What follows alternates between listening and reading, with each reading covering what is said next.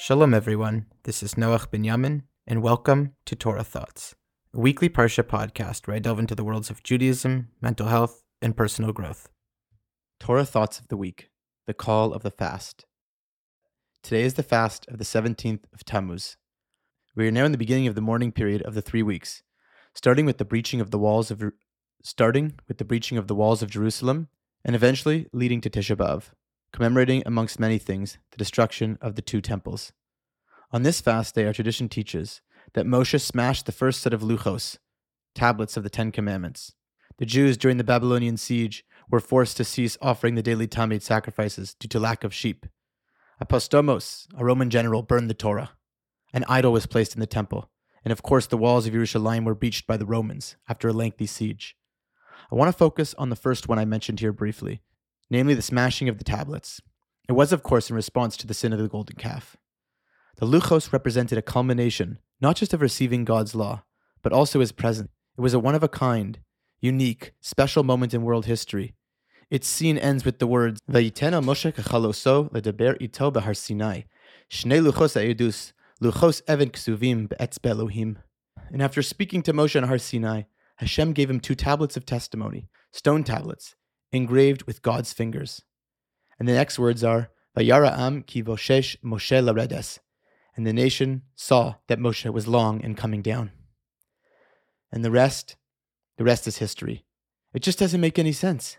I used to think of the 17th of Tammuz as just the opening scene and the eventual destruction of the temple. But it also has its own story, and its story can in certain respects be even more devastating.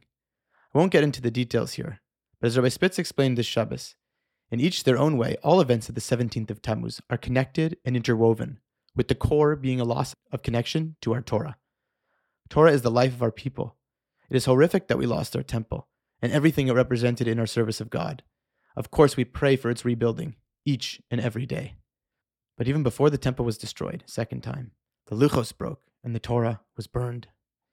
And with the Torah lost, our defenses go down.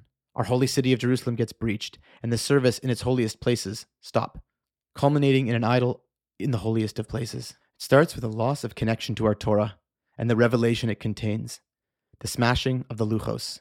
And a deeper lesson of Moshe smashing the tablets, even those written with God's finger, is that it is not about the words on stone. The tablets were pointing the way. It was about living with those words on stone in the world we live in, one moment at a time. It was empty words, and Moshe couldn't handle that. With love and revealed goodness, may Hashem bless us on this fast day and during this time to increase our connection to Torah. As we know from Rabbi Akiva, our Torah, Mayim Chaim, wears away stone.